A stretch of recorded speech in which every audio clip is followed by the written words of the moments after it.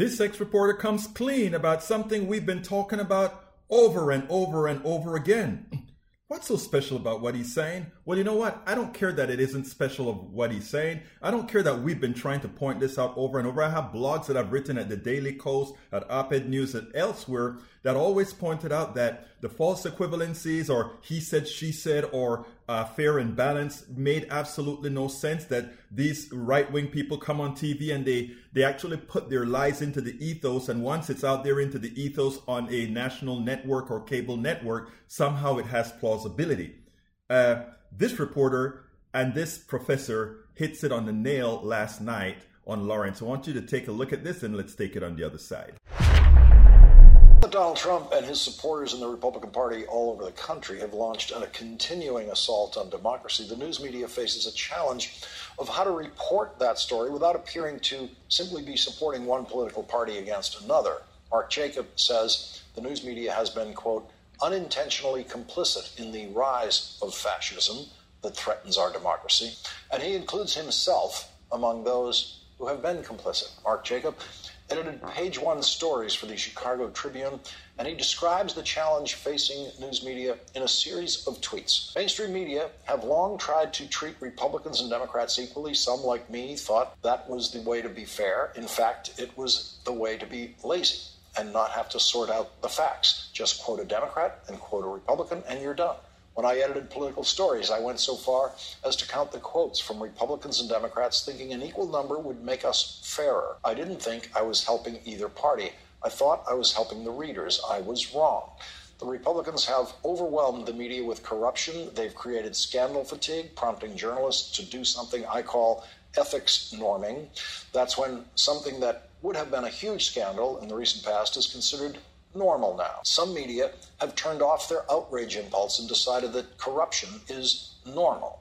What's needed is new framing, not party-oriented, but democracy-oriented, truth-oriented. The media shouldn't elevate liars in the interest of fairness. Yes, media should be fair to the readers, to the facts, but not to the two-party system, to our democracy. Joining us now are Mark Jacob and Jelani Cobb, staff writer for The New Yorker. And Mark Jacob, what brought you to the point of going public with your thinking about this challenge now? Well, being out of the news business makes it easier, I must admit.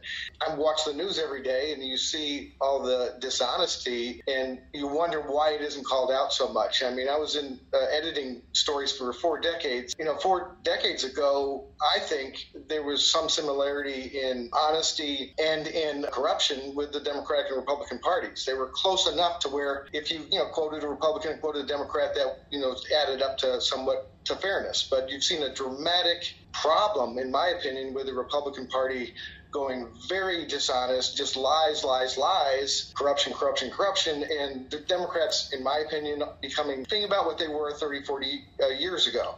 And so you have this gigantic imbalance in how these parties are behaving. And in fact, one of the parties isn't really behaving like a party, it's behaving more like a criminal enterprise. And so what does the news media do? The news media, some of them don't do anything. They follow the same patterns they followed for 30, 40 years. That's what I was calling out.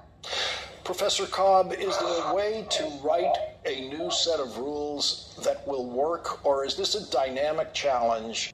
I think there's both. I think there are some rules and some guidelines that you can follow, the most fundamental of which is to not treat unequal things equally, as Mark said. The part of it that is dynamic, I think, is to be mindful of just how quickly our situation has changed, over the course of the past several years. We're actually having, January 6th to recede into the background. So many outrageous things have happened, and we're seeing that people on the right, people in the Republican Party, are talking about January 6th as if the people who stormed the building were the ones who were being wronged.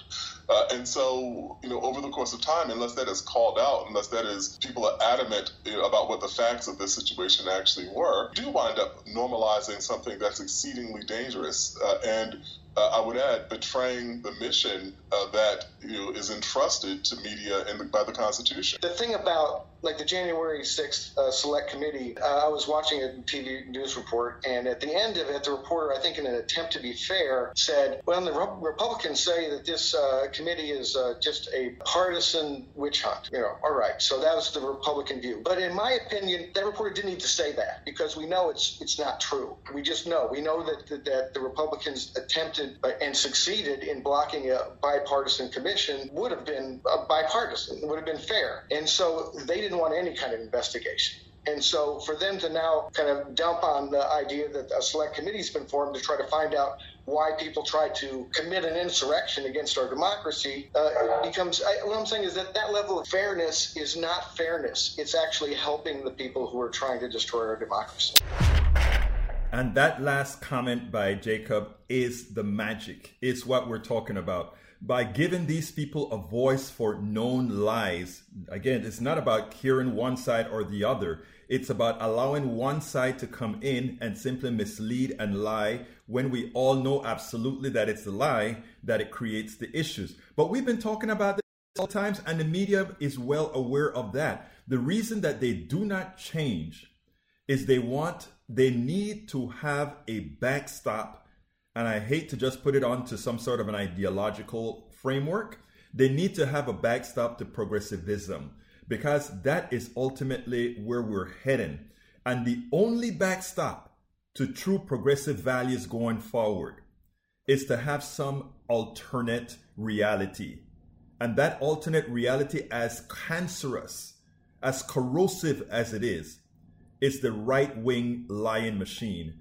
And the mainstream media is complicit in having them used as the backstop for the plutocracy. We spend a lot of time deconstructing the news, trying to parse it into a form that everybody can understand. We try to find those little nitpicks where it flies above the fray, etc. If you really like these videos that we do, I want to ask a big favor. Please go ahead. Number 1, subscribe to our channel. And number 2, please join if you can. Thank you so kindly for watching. Keep watching. Please remember to share. We must populate the entire internet with our progressive message, a message that we know is what most Americans say that they want. So help us, please join.